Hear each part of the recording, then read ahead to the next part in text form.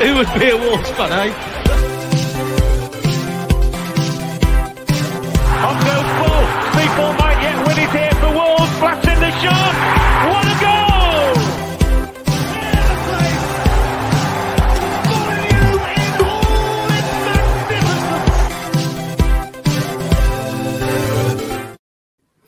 Hello and welcome to today's episode of Wolves Fancast Magic, 2 in a row. Ladies and gentlemen, the winning feeling's back around Wolverhampton, isn't it? Andy's back with me tonight or this morning or whenever you fancy listening to a show. We're joined by Matt as well this evening. Fellas, how are we all feeling after a pretty soggy Molineux yesterday? It was wet, wasn't it? To be fair, it was one of those games where, because of the rain, I said it beforehand, it's not going to be for a footballing purist. It's because the ball's not going to play on the surface. It's going to be hammering it down. The players are going to be miserable. We're playing against the Seaproof side. I get it. Exactly. And the weather played its part in adding to the anti-football of Newcastle United. Yeah, I was going to say, before we get diving straight into the game, because there's quite a bit I want to dissect on the game. Starting lineup. We had a few changes, most notably Trincao coming back in, Neves coming back in, but the back five stayed the same. Were you guys a little bit surprised by that? Because I know Sace played a bit better against Southampton, and Marcel, did a bit better again today, but it does still feel like they're on a bit of a, walking the plank, so to speak. Were you surprised at least Bolly didn't come back in? Because he feels like he must be knocking on the door. A little bit. I was a bit surprised, more so last weekend, because I thought Bolly played well against Spurs in the week and he'd have stuck with him.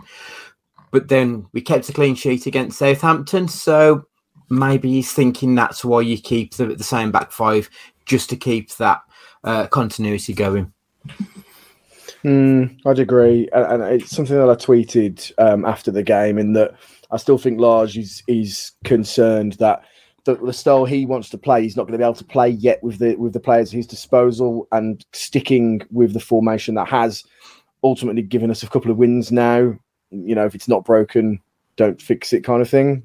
I think us as fans that want to see this expansive football that we've all believed would come, that happens with four at the back more so than five. So I think that's like the disappointment side of it. But listen, it's a results business, and we want to just see our team win, don't we?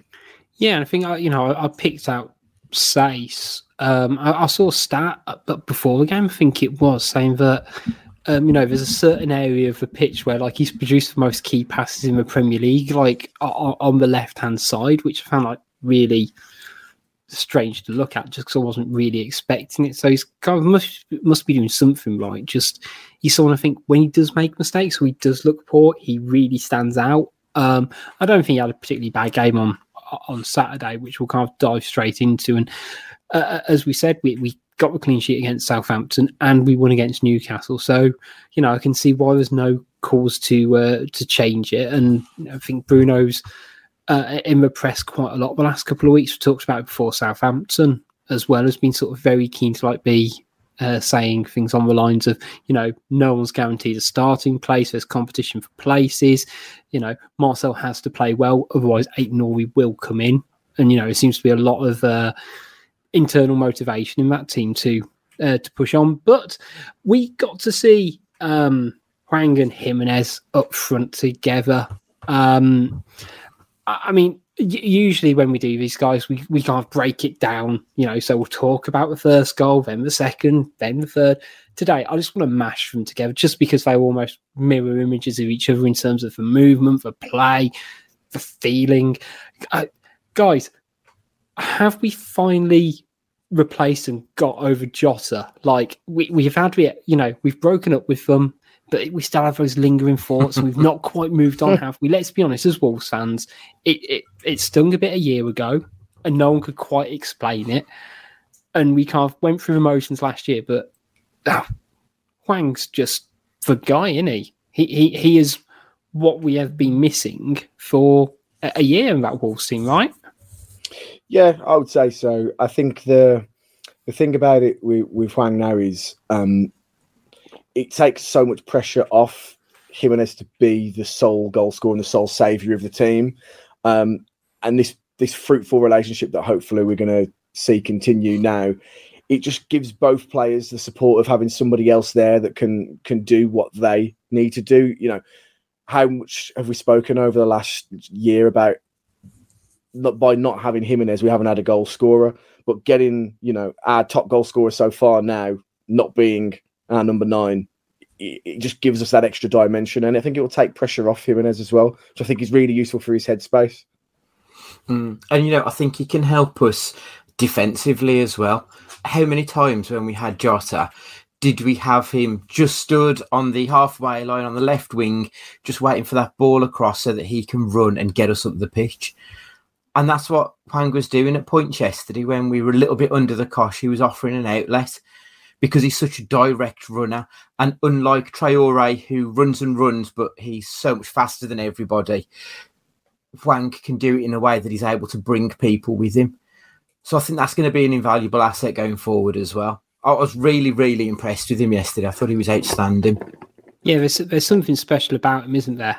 In terms of his tenacity, about how he matches up with his skill and guile.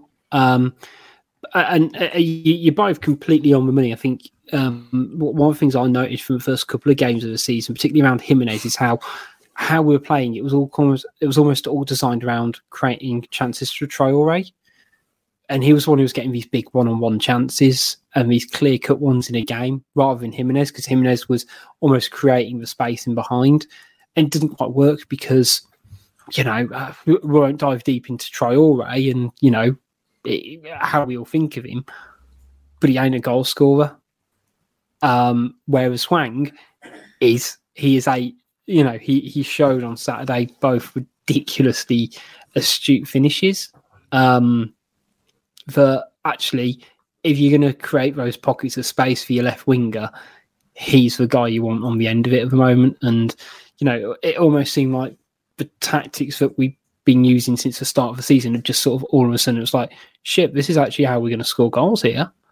And, you know, it felt like we kept threatening it as well. And, you know, there was a chance later on, I think, when we were 2-1 up, where Hwang got one on the left-hand side, and all of a sudden it was just like, hang on, we got 2 in the box here. We got 2 viable goal-scoring threats. And it takes the pressure off Jimenez, who, you know, he is someone who likes to kind of carry a team as much as anything else. But, yeah, just having both of them made a big difference. The other point I wanted to sort of note on with Hwang in particular was, do you think I'm trying to think the best way to describe it. Does his recruitment in terms of him, to be honest, he was out in the cold at Leipzig. If you look at, you know, his numbers, it didn't really warrant a move in terms of what he'd done at his current club. You could look at Salzburg and, you know, you'd be impressed by it. But you could argue we had the same thing with Jimenez, who didn't come with an amazing goal-scoring record.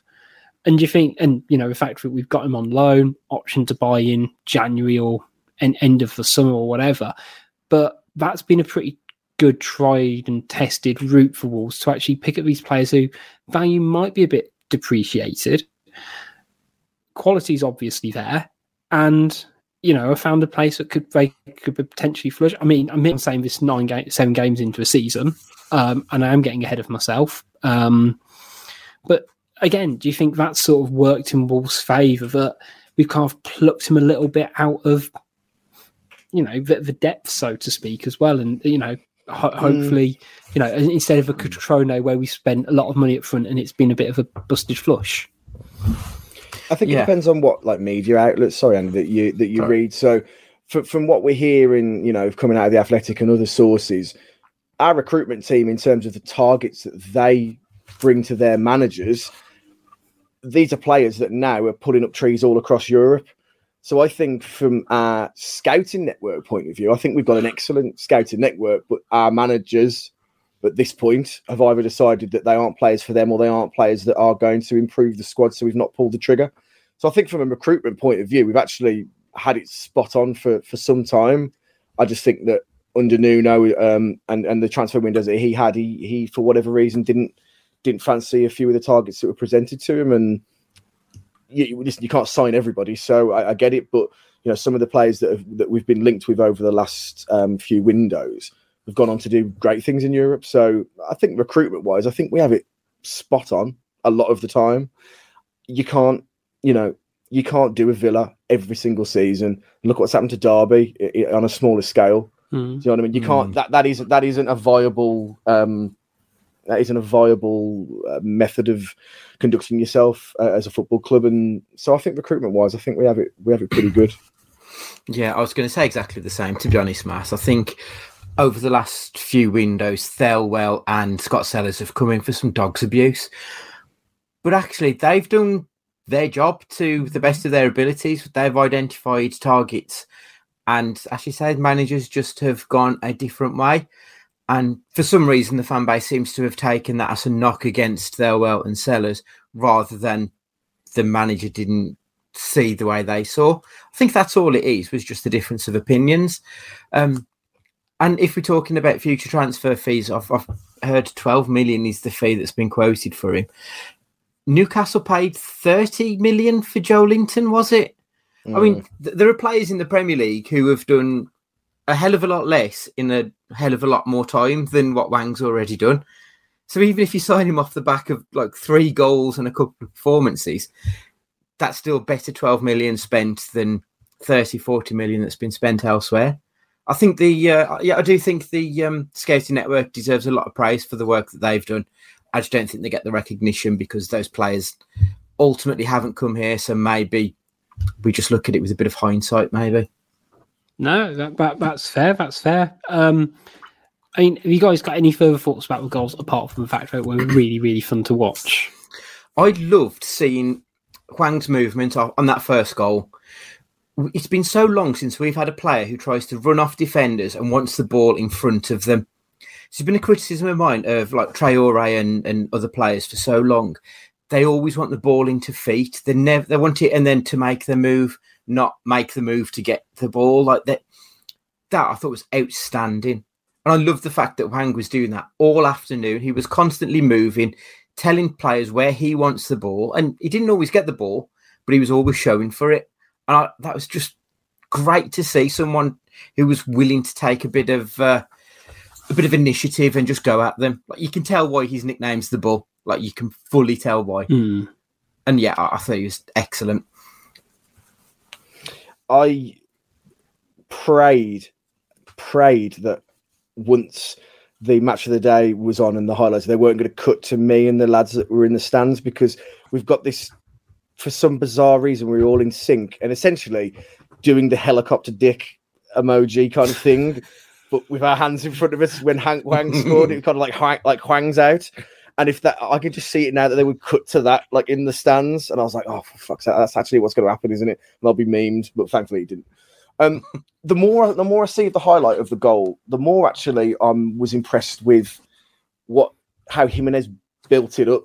And at the time, because you get caught up in the goal scorer and he's got a brace and he's on for a hat trick, etc. But Jimenez was excellent there as well in creating that. The way that for the second, he pretty much shrugged off like two men that somehow kept the ball at his feet and played the pass, and then the finishes themselves are so like controlled and so, I wouldn't say delicate. They weren't like delicate balls, but they were just hit with just the right amount of accuracy that almost crawled into the net. I mean, the keeper was pretty poorly positioned for both, and I think a better keeper might have been able to have done something with them. But it's just really refreshing to see us have just a different outlet and somebody else that can offer. He just has an eye for the goal and wants to be able to get into these positions. And again, like I said before, just gives that little bit of pressure off Jimenez to be able to add a different element to his game.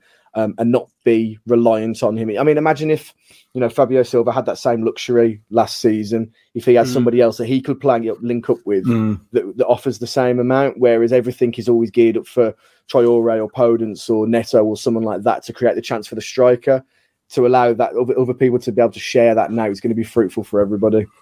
I've got a question for you both. Right. does Jimenez of 2 weeks ago play that ball on the first goal, or does he try and work a shot for himself? Ooh. I think his absolute determination to break the duck would have meant he'd have scuffed a shot. He'd have done anything in his power to try and get a goal for himself, just to exercise the demons of being a goal scorer. So I don't think the same result happens if he hasn't already scored. Yeah, potentially the same. I also think maybe it helps having Hwang there. I know, like against would have been Brentford, wouldn't it?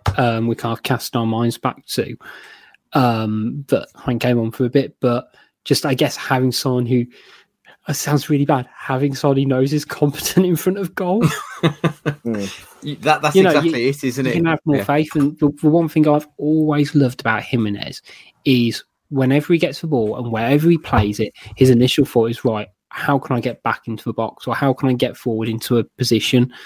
And for him to slip that ball through, I'm certain if he'd have slipped that ball through, let's say for the first one, but Hwang checked his run because he'd overrun it, Jimenez would be piling on through to get to it. But I completely get what you mean. I think having that goal's taking that bit away from him, and the fact that, you know what, he's got 2 assists, and he had an instrumental part to play in Hwang's first goal for the club against Watford as well.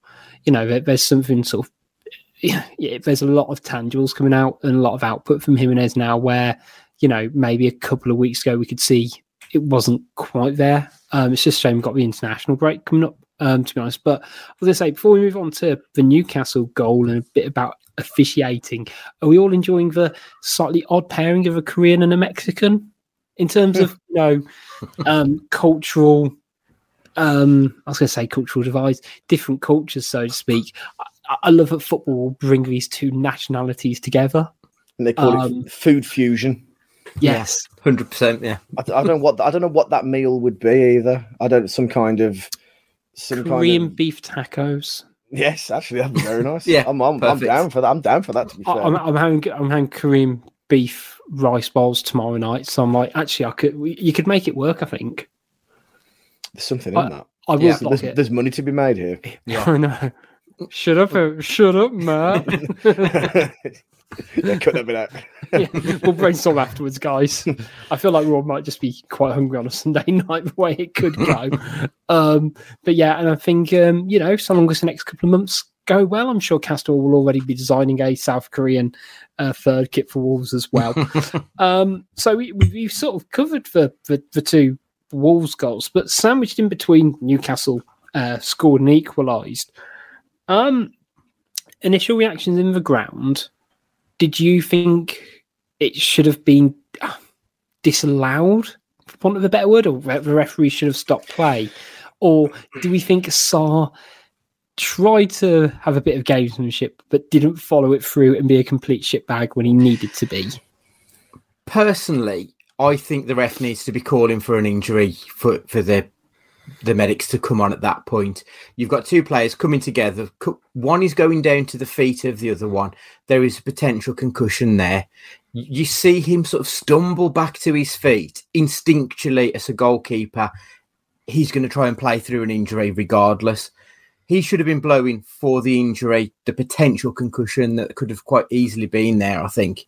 And the fact that he put the whistle to his lips and then decided to play on when he saw the ball broke to Newcastle, I thought was a really shitty move from the ref. I thought it was a very weak officiating display all round, to be perfectly honest. For both us and them, I don't think he particularly favoured one or the other. I just thought he was an absolutely piss poor ref. I'm slightly more sympathetic to the referee for that incident, but in general for the game, you know, he allowed both teams to kind of descend into kind of some pantomime antics a little bit, and especially for Newcastle for the first kind of 15-20 minutes, there was Maximan was down like Lino, who was always on the floor. He couldn't stay on his feet. And there was a lot of breaking up of play in this anti-football that you come to expect from a Steve Bruce team. And in regards to that incident, I think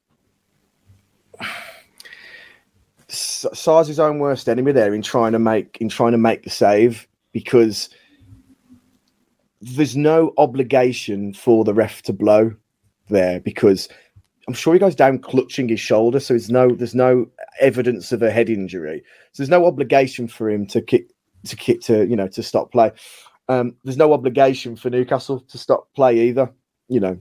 If they were to score, they'd look super shitty, and it'd probably end up like that Villa Leeds goal when Bielsa made them give them a goal or something like that. But there's no obligation either. So by him then getting up like Lazarus, rising from the dead, to then try and make the save, I think he gives the referee every opportunity to not blow for it. And I think if you're going to try and deceive the referee in the nicest way possible, at least like go through with it and lie down there and take your punishment. Do you know what I mean? I think it was a bit of naivety, really. And I think he was stuck between the devil and the deep blue sea, and he didn't really. It's a tough one. It's a tough one because his natural instinct is to try and make the save, as it should be as a goalkeeper. But I think a bit of naivety came into play, personally. Yeah, I kind of agree with both of you in a way, which is always what you want in a debate, isn't it? But for me, there's an obligation for a referee to stop because he is a goalkeeper. Now, I know we should say that goalkeepers should be treated like any other player, but they're not any other player. He is the only player on that team who can do a certain set of things. And, if your fullback goes down injured and is clutching clutching his shoulder or whatever, everyone can kind of fill in a formation very quickly. You can't do that if it's your goalkeeper. If the goalkeeper's out of position and, incapacitated, whether he's done it on purpose or he's injured, no one can just go, I need to just quickly just drop in for 10 seconds. It's not like in goals. So there is, for me, a little bit that actually he should do. Now, unless the ref has identified, I think he is faking it, which I don't think you can do if a player has gone sliding in like that. And and to be fair, I don't think it was necessarily a foul by it was Joel Linton, wasn't it? The human bottle target. I don't think he's done anything malicious. I don't think it's a foul, but actually he is down. He is down. He is clearly, incapacitated. The fact that he then gets up gives the referee a really awkward decision to make, because he shouldn't blow up just because he is a goalkeeper. I think if he stays down that extra 2 seconds, the referee has to blow up, because as I say, then you're left with an awkward circumstance of Newcastle scoring a goal. What should happen next? And then Sar can't really go clutching his arm back, running towards the goal, because it's like his instinct as a goalkeeper is to, no one else can do my job. So it did fit, like, I don't know. I'm trying to think of how I feel like it was the opposite way round. The issue is, though, we now live in a technological age where if there's a clear and obvious error that has been made, VAR could have intervened with it, and if the laws of the game hadn't have been followed, then the goal would have been disallowed, or the goal wouldn't have. You know what I mean? So I think the referee would have had an opportunity. I don't think the referee should have blown for it, regardless. To be honest, Stu, we need Stu to be here really to tell us the rules around this, around actually what has he got an obligation to stop the play for. But unless I'm mistaken, and if the rules are different for goalkeepers, then so be it. But it's just one of those things, really. And I just think it's just very us. It happens to. It feels like. Yeah, it always feels like something stupid like this happens that it screws us over somehow, and we're all, when we should be 2-0 up after Trincao misses from about 6 yards out, blasted on the crossbar. We now 1-1, and then Newcastle look like they're in the ascendancy. It just felt very much like this is the script as it always is. Yeah. I was going to say, my last thing on the Newcastle goal. So, say Sard stayed down injured for those extra couple of seconds, and Hendricks had basically just knocked the ball into an empty net. And, you know, there's uproar about it, you know, there's players squabbling and, you know, they end up deciding, you know what, we need to do a gentlemanly thing. Steve Bruce steps in and, you know, as he would do at a wedding or whatever, and sort of says, you know what, we'll gift you a goal. Which Wolves player are you allowing to walk the ball into the back of the net? That's a great question. I know. I was proud of that one. I think it's got to be Jimenez, isn't it? Like, the number 9 would want that goal. And because if Hwang was on his second at that point, then I think he would want it. But as he's only scored 1, I think. Can you imagine that's how you score? That's how you score your hat-trick goal on your. It'd be incredible. Wasn't it though? Didn't he score his first with his right and his second with his left? So he could have flicked the ball up and done the perfect hat trick. He could have literally headed it in, like kicked it up and headed it in himself. See, if it was me, because I'm a proper shithouse on things like FIFA. Like if I'm like 3-0 up and I get a penalty, I'll take the penalty with the goalkeeper just to like annoy my rival. So I'd have been like, "Sir, do you want this one? Seeing as you were the one that was been injured in the first place. Yeah, that's what I do. Yeah, I think I'd go Kilman just because, you know, he hasn't scored for Wolves. No, give him a bit of something. Give him a bit of something. Yeah. I mean, we kind of touched upon, but the officiating was not great. I mean, you know, we could probably talk about this most weeks. We try not to because, you know, the referee's impact is nominal at best. But he struggled to get control of it. From a Wolves point of view, though, I mean, I think a couple of players did well in what was a bit of a scrappy game in parts. You know, I had down actually Kilman and Cody defensively did quite well, and they kept Alex Saint-Maximin pretty quiet throughout the game, and also Moutinho. I thought had a solid game as well. You know, I don't think Neves particularly shone, but I thought Moutinho, particularly with those last 10 minutes or so, really kind of managed the game out for me. Who kind of impressed you guys, apart from, you know, the front two? I thought Saïss played well. I think the conditions were prime Saïss as well. The pitch was a little bit greasy, so he's going to go sliding in for absolutely everything. And I think every ball that came down his channel, because I don't think Marcel was particularly great, I thought Saïss did a really good job of just clearing everything up. And there were times where ASM seemed to drift over to the left. I think he identified Marcel as a bit of a weak link. And I thought he did a good job in keeping him quiet. Agreed. Pretty much spot on what I was going to say, really. I think that we are very, very quick to put the dagger in on Saïss when he makes a mistake, and we start crying, "Oh, he's not a natural centre back, or is this or is that?" But actually, he is a very, very solid.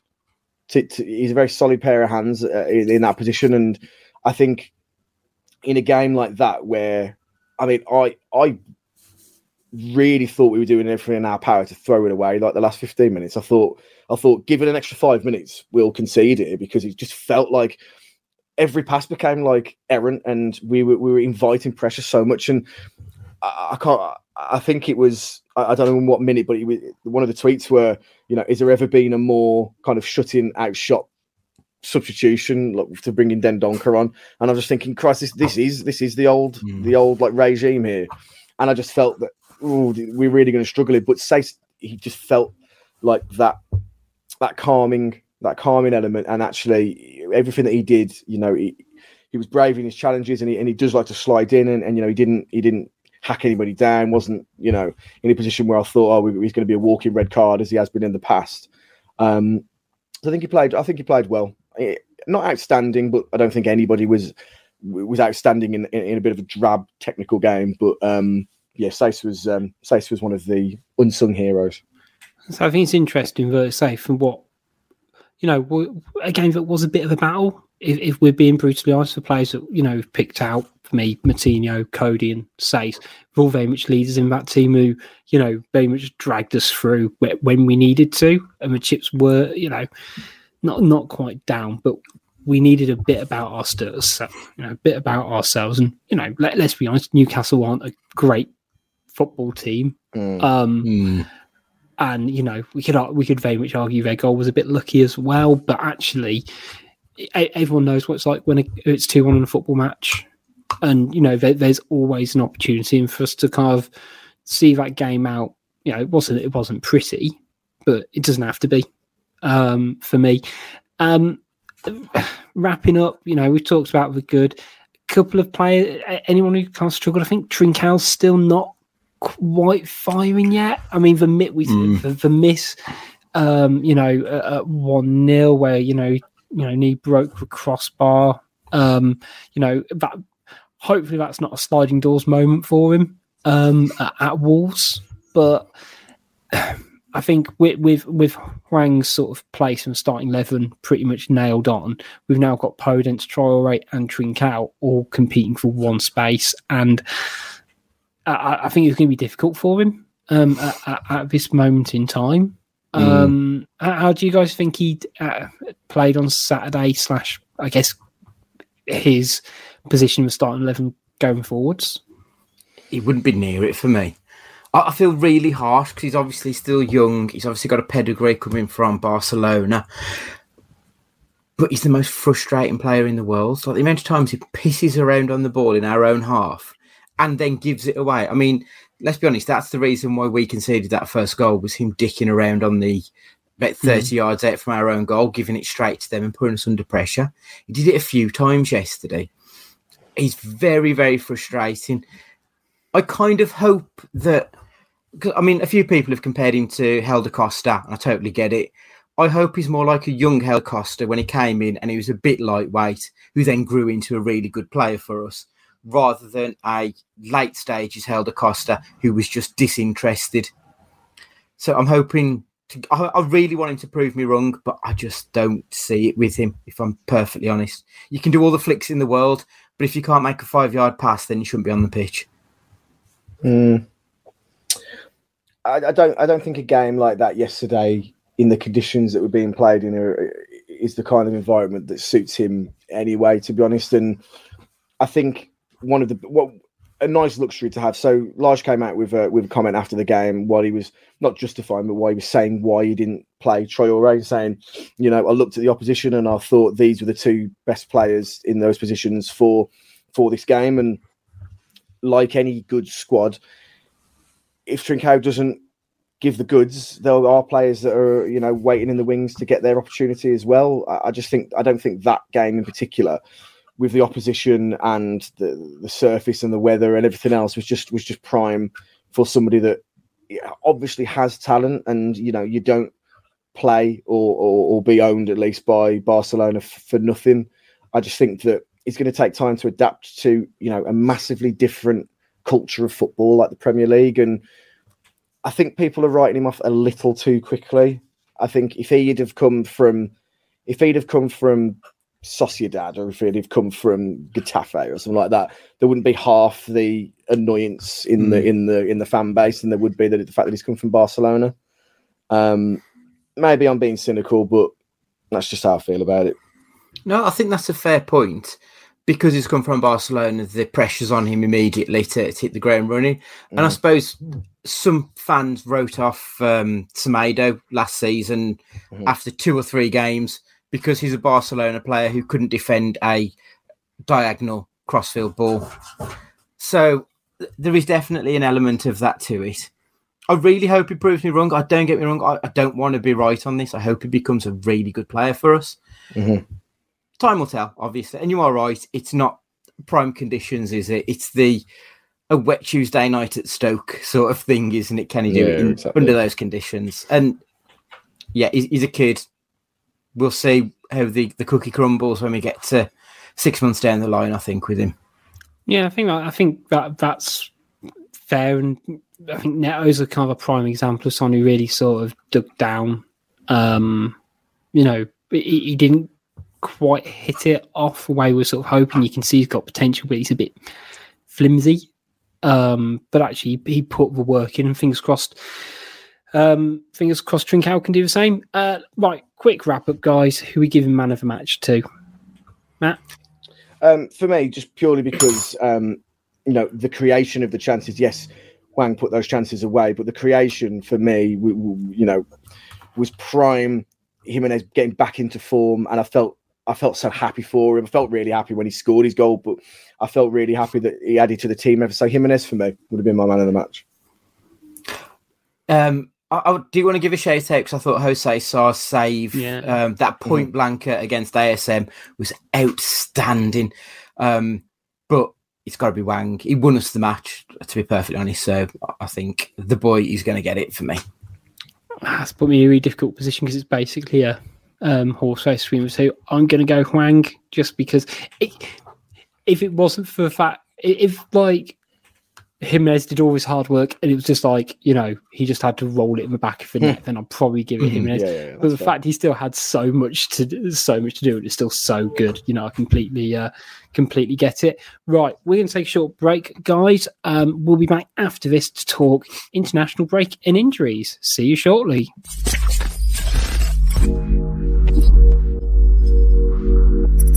Hi everyone, Matt from Wolves Fancast here. If you're anything like me, time is of the essence these days.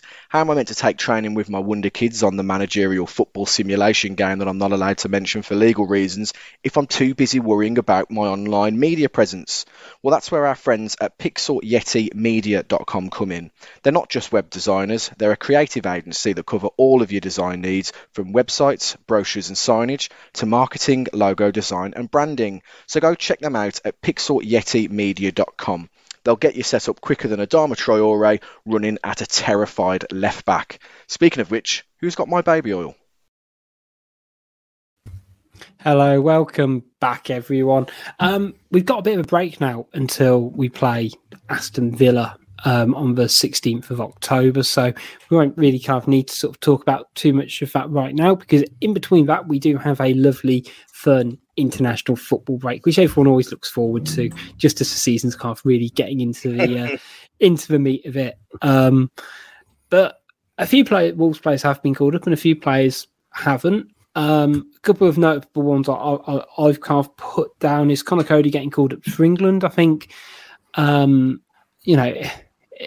he been in the greatest form over the course of this season? Maybe not. The last couple of games he seems to have stepped up a gear, which is what we all want to be seeing. But do you think it's quite indicative of, I guess, what the intangibles he brings in terms of his leadership and, the fact he can play in a back three very comfortably is why he's kind of got the call up again for England? Because I think if you could argue maybe if it was directly off form, he probably wouldn't get the call up. But of course, international football doesn't just work on that, because then you'd be having a new 23-man squad every week. Yeah, I think that's it. I mean, Southgate's spoken about the fact that Conor Cody is part of the inner circle of the team. And even if he doesn't get minutes on the pitch, I imagine his leadership and the seemingly jovial nature of the man is a boon to have around the squad. Completely agree. I think, for all the right reasons as well, he is very much a media darling, and he is the safe, happy face of a lot of England football. You know what I mean? Like if you wanted to throw somebody in a media interview, you send for the man, you send for Conor Cody. And I think that having him around the squad and having his qualities around the squad, yes, it might not be on the pitch, but it is a team effort. There's a reason why, John Ruddy is so revered around Wolves and the players and the stuff, because of what he brings to the party off the pitch. So I think, it's not surprising that he's in and around that setup. I'd like him to get more game time. And sometimes I look at the players that do play in these, frankly, useless matches that no one really cares for. I think, let's give him some minutes. Let's reward what he does off the pitch with some minutes on the pitch. But, that's not how football works, unfortunately. But, I'm not surprised he's in that setup. Yeah, I think, full credit to him, because it is a competitive squad, England these days. Of course, we've had some Portuguese call-ups. Neves and Martino still in there. Jose Sarr, even not Star, yet to kind of get that international breakthrough. Do you think it's just a case that they just have sort of sheer quality and depth. I had a quick look beforehand, and he's up against Rui Patricio, who I feel like should be mortal enemies now. Personally, I think that's how they should view their relationship anyway. The goalkeeper for Lyon and the Porto goalkeeper, so he's up against solid opposition, but. Do we see it likely that he's ever going to... Do you think he's going to be just one of those international players who sadly is not going to really get there? The thing is, I mean, for the Portuguese team, it's absolutely class. I mean, the fact that Anthony Lopez can't get a game for them, or is testament to their strength anyway in that position. And I think it's just one of those things, unfortunately. The loneliest position on the field, isn't it, really? It's unfortunate, but him being around that setup as well will be beneficial. And, time and age is on his side, I suppose, at the moment, in comparison to Patricio, for example. So, I'm sure much like how it's had for being for Cody, really, he might just have to bide his time a little bit before he gets given an opportunity.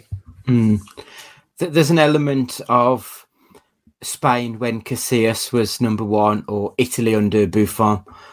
Like, they're outstanding keepers who are never going to get displaced. No matter how good you are, they're legendary. And I feel that Patricio is a bit of a talisman for Portugal.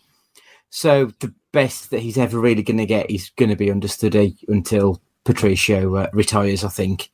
So just keep plugging away. But he's been playing well for us, and fuck it, I'd rather he have a rest and come back prepared for a league game than travel for an unnecessary friendly.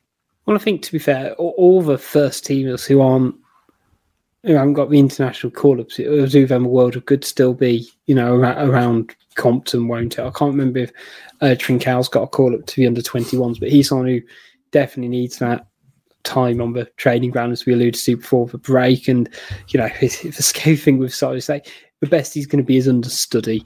But, he's at least third in line behind. And, it's crazy. It's a great problem for Portugal to have. Lastly, the player I wanted to talk about was Raul Jimenez, who, of the first international break this season, the one which you get after like 3 games, the really pointless one. This one's just pretty pointless.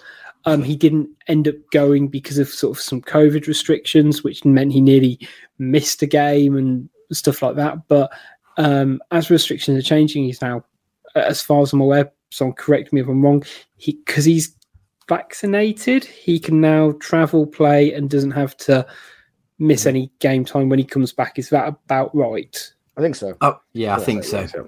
Yeah. I mean, I think for him, again, in terms of his recovery on, I guess, the emotional side of things, because, again, it is such a football-mad culture over there, and he is someone who is, you don't want to necessarily sort of pin this on someone, but he seems like he's a very proud Mexican. He's very, passionate about where he's from, and, being, again, that number 9 for your national team, I think is a big deal for him. And I think, again, that must be a really big step for him in his return to football. I think as well, as is a wild cliche that's used a lot in football, but if you're in form, you just want to play. You just want to play. And I'm sure he just wants to get on the pitch, banging in goals left, right, and centre, continue in form, and then bringing that back to his club side. It doesn't seem like the kind of player that, if he's on a few yellows around Christmas, he'll put a sliding tackle in so he gets Christmas and New Year's off. You know what I mean? He doesn't seem like that kind of player. I think he just wants to play. So, I think it'll be to Wolves' benefit that he does go over and play for them. And I know that they've said, he'll be back for the Villa game, and he'll, if touch wood, he doesn't get injured or anything like that, he'll be able to, be selected. So I think it's beneficial for Wolves too. Yeah, I think for the man himself, I think it'll be a really good thing to have a break from the norm. He spent the last 18 months injured around this area, seeing the same faces day in, day out. And obviously we've had the pandemic, which has restricted his movement. I think he got to link up with the team, didn't they? Come over to London for a few days last year. So I bet he's itching to get back and to actually see some different people and just experience something normal, but not normal at the same time. So I think it'll work wonders. It'll make for a happy Jimenez, which will make for a happy Wolves ultimately. No, completely agree. Earlier this week, Wolves released a press release, or about how you want to describe it, regarding, I guess, an injury update, but most pertinently, it was about Yasun Mosquera. And I was going to say, before we kind of dive into the injury updates, the thing that I kind of found most interesting is Wolves actually did it.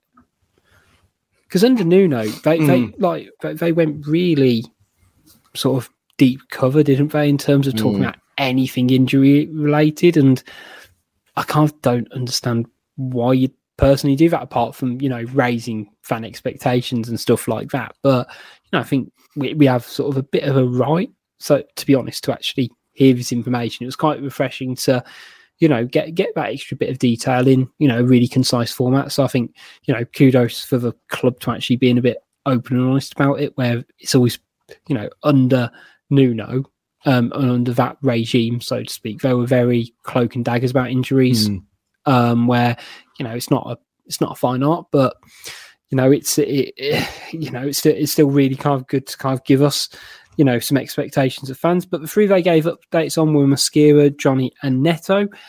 Firstly, I think that the real damaging one is Yasun Mosquera, who's out for around 4 to 5 months with a hamstring injury he sustained against Spurs in the League Cup. I mean, he was someone who kind of really lit it up in pre-season and was a bit of a shining spark, but he's also seems to have struggled with this hamstring injury.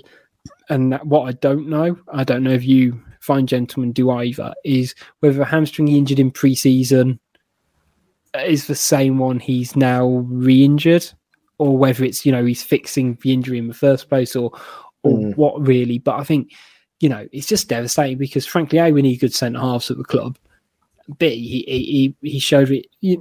We talked about recruitment earlier, didn't we? And saying recruitment seemed to be really on it at the moment, and we look like we picked up a gem. And it's just a shame we're not going to see him until, spring at this point. Yeah, it's a hard one to take, and I think the bigger issue really is it's many of our worst nightmare positions on the pitch to have an injury, because we're low in numbers in that area anyway, or at least low in perceived quality, I guess you could say.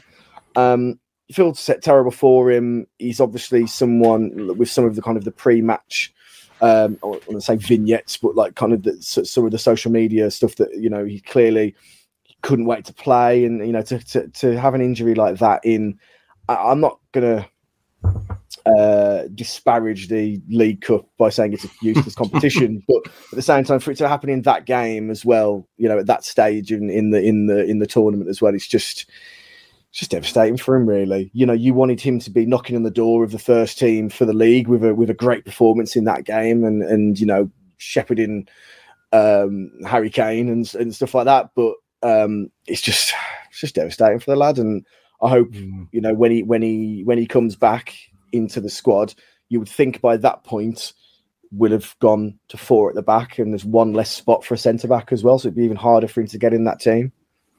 I was on the podcast before the Spurs game, and I remember saying at that point I was really looking forward to seeing Mosquera get some minutes, just because he was so good in pre-season and he's still a young centre-half, so I wanted to see him, and for him to go down within 14, 15 minutes was gutting, to be perfectly honest. He does have time on his side ultimately. He's going to grow into the team, and he could end up being a stalwart for a decade. But he needs to get himself fit. And I think if we've got to wait 5 months, give him a 6 month, make sure that he's 100% ready to get back into the team. And it's going to help him being around the club and just try and understand the ethos of what Bruno Lage expects of his players and what it means to be, a Wolverhampton wanderer, so to speak, just to get that. So it's not ideal, but I think he can make the best of a bad situation, to be perfectly honest now. And I just hope he comes back fitter and stronger, and we do get to see him before the end of the season. just because I have a feeling he might be the next George Elokobi. Like, I think we could love this guy. I really do. So that's what I want from him. Yeah, we just need to see him play. That's it. That's the sticky point. He's got all the potential to be a fucking great cult hero and a fan cast favourite. I just need to see him play, to be honest. That sounds really crass. The other second that we had Johnny, who should be returning in the new year from an ACL. Again, it was I believe it was his other leg to the one he injured originally, which again is just so fucking unfortunate. But I saw the goal he scored against Southampton, just because I think it had been 4 years to a day last week. Thought, if we've got a fit Johnny, how good will he be in this system? Because his movement, his intelligence on the ball, he looks like he'd be someone perfectly designed to play left wing back in this team and be a real danger in this league. I'm slightly less not excited about the return of Johnny, but I think if you set your expectation at the lowest possible point, that there's no right for him to even play football again. I think if he gets on a football pitch, it'll be something of a medical miracle. I think I'll be happy when I see him on the pitch, but I'm not going to get my hopes up until he's physically in a starting 11 and he's played 5-6 games in a row. The fact that Marcel is still playing and not injured at the moment, you should be seeing what's in the water down at Compton, to be honest, because in his career he has very much been described as being made out of paper mache. So yeah, I'm a little less optimistic and about Johnny. I don't want to get my hopes up and have my heart broken. No, I can see that. The one we're still sort of a bit of a question mark on is Neto, who's seeing a specialist in October. Don't know whether that's on Monday or in 4 weeks' time. But again, he's someone who they seem to be sort of taking it slow and steady with, and don't want to rush him back as well. Because again, he was someone who was sort of one of our brightest sparks last season, but we're still kind of waiting.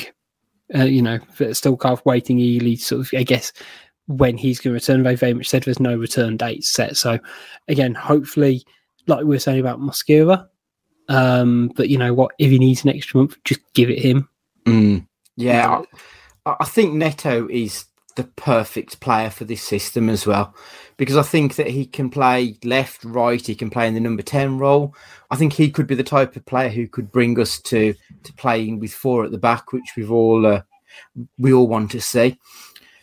But you are absolutely right. I don't want to see him rushed back, because I'd hate for him to pick up another injury 2 games in and be out for even longer. I mean, he should have been back by now already, but unfortunately, something happened and he got extended. So, yep, the sooner he's back, the better, but I'd rather he wasn't rushed. Yeah, completely agree. Before we wrap up, gents, you have a quick look on Twitter Corner? Let's do it. Okay, so thanks for everyone who sent in your questions. So first up, Andy Smith. Which of the fancast would be best working alongside Nathan Judah? That's a good question.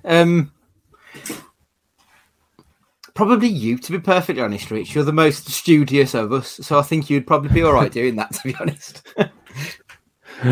Yeah, I'll take that. Yeah. I was going to say Gully. Similar thought process. I think he'd like be, quite good at giving the analyticals, letting Judah do his thing, working it that way. That'd be my sort of balance, I reckon, between the two. Next up, we've had Ash Dolan say, will Hwang finally be the successor to Jota we've been waiting for? And I think we're all kind of very much yes, hopefully. Yeah.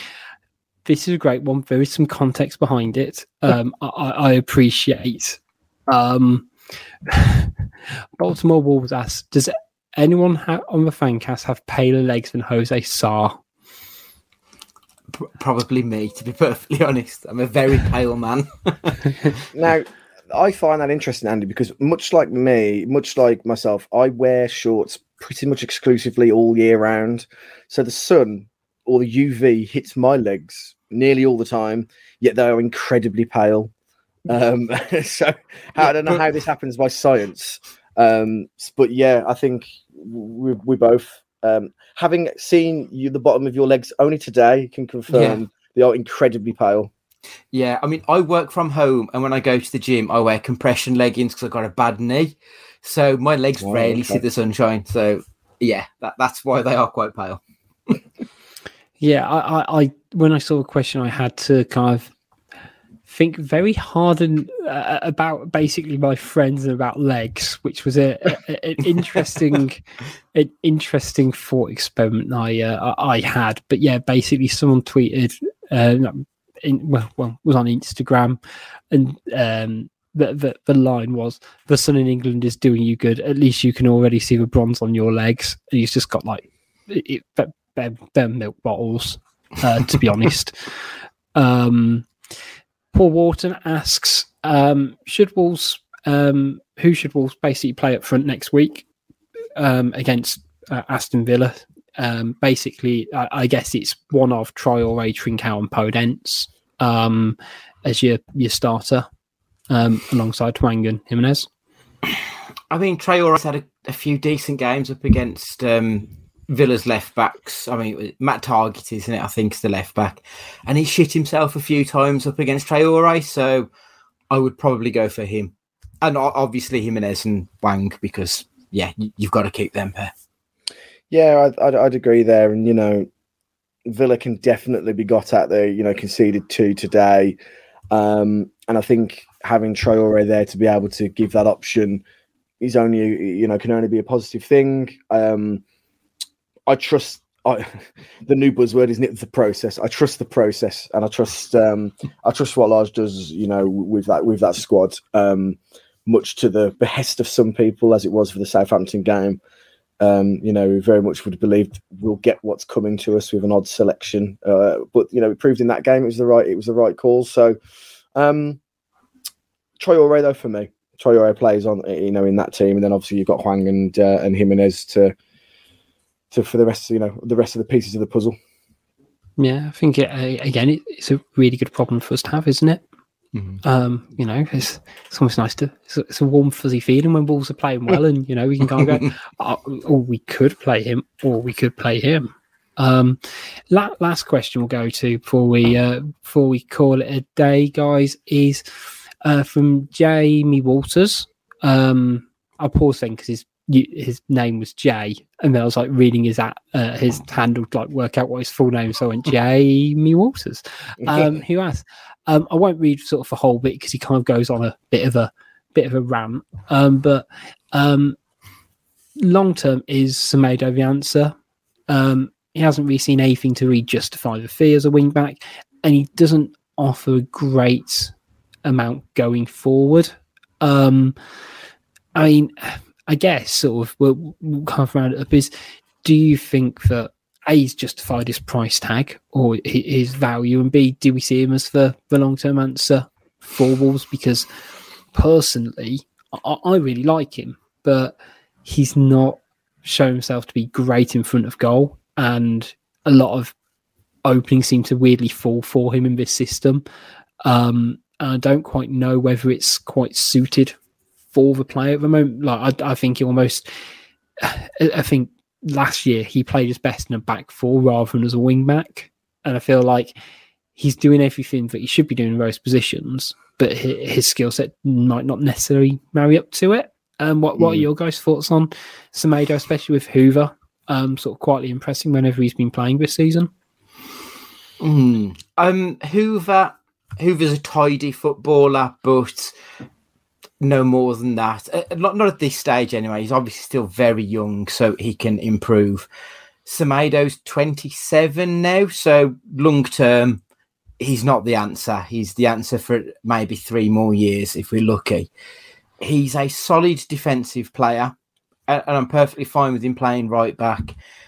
And he's got an engine on him. He can get up and down the pitch, but you don't see him bombing on and getting crosses, and his finishing isn't great. So the answer is I don't know, if I'm perfectly honest.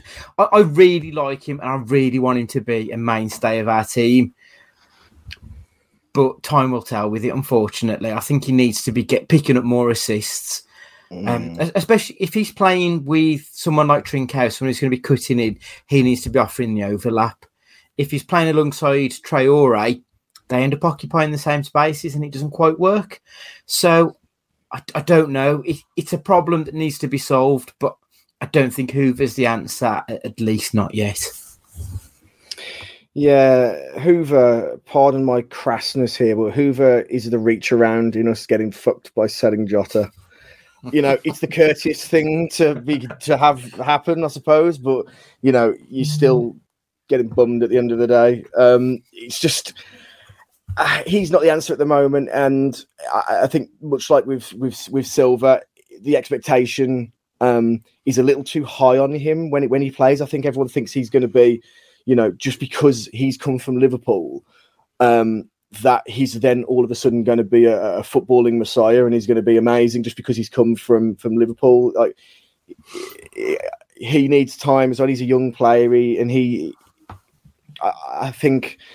The same problem is with Semedo, who's come from Barcelona. He's come from a price tag, that you expect quality at a price tag like that, and it hasn't always shown that quality, or at least, he's always going to be compared to Doty, isn't he, Semedo? And they couldn't be completely different players. And I think it's unfortunate. Long term, he's the answer because we don't have a need, want, or desire to replace him because there are other positions on that pitch that need replacing far more urgently than at right wing back. So whether he is the answer or he isn't the answer, there isn't a question because we're not going to replace him anytime soon. So I think we just have to find a system, or he needs to adapt his playing style to be able to adapt for what we're going to be doing, and hopefully when Four at the back eventually comes in, he can show some of the quality that we want and expect from him. I just think that people talk about all the time that he's got these defensive frailties, and yeah, there have been some iffy occasions with him, but apart from Brentford, we haven't looked like a team that will ship goals 10 a penny. Do you know what I mean? And he's a part of that. He's a part of what is, generally speaking, a well-ish organised defence at the moment. So I think some of the hoopla around him and is a bit unjustified, personally. Yeah, I think a lot of the criticisms of Wolves defensively haven't been on that right-hand side with him and Kilman. It's mainly around Sace and Marcel. And in a way, I think you're right. Actually, he sort of does justify his value because Wolves won't be looking to replace him. They've made a investment. We are never going to sell him for more than we bought him for. No one's going to pay 25, 30 million for him. But Wolves have a very, very competent fullback. He might not, score 10 goals like Doherty, but he brings other things to a team. It's just a shame at the moment he's not scoring or assisting. And I think only the next sort of 12 months will really tell whether he has got that in his locker.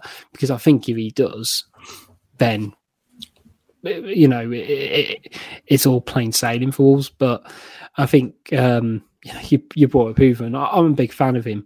You talked about Liverpool, and I've gone on the record before, and I've said it to the Anfield Wrap as well. So, I'm happy sort of stating on here, I wouldn't buy any player from Liverpool.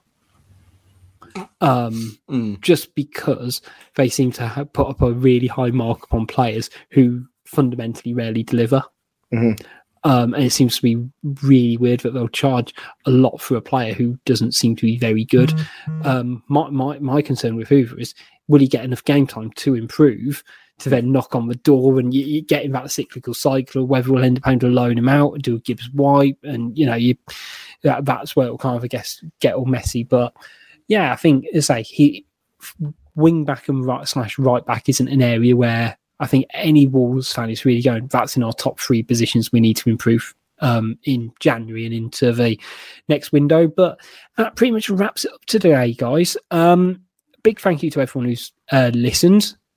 Big thanks to 90 Min Football Network. Great to be part of their podcast community. Make sure you follow us on Wolves Fancast at Wolves Fancast. That's Twitter, Instagram, and Facebook. Shout out to our sponsors, as Matt highlighted in the break, Pixel Yeti Media, for all of your marketing and branding needs. We'll hopefully try and put out some more content in the next week and a half or so before the Villa preview. But also, we like to enjoy the international break, because who doesn't love, as we mentioned, two really, really important friendlies that I can definitely remember who England are playing. So we'll wrap it up there, guys. And we'll look forward to seeing you soon. So it's goodbye from Andy. Oh, because it's October and Halloween, come over to Cage Fighting. We're discussing Halloween and horror stuff in general for the next 4 weeks. So coming over with me and Matt, and we'll chat some nonsense over there if you fancy it. Goodbye from Andy. I thought you were just going to follow through. Sorry.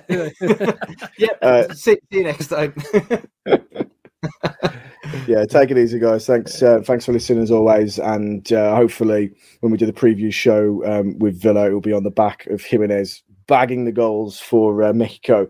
And we can build the excitement after we've had a come down in the international break. And I'm sure it's like Andorra or something. I'm sure I've seen Andorra banded around. So, once we've got over that, we'll get back to the good stuff. See you later. Fantastic. See you soon, guys. Enjoy.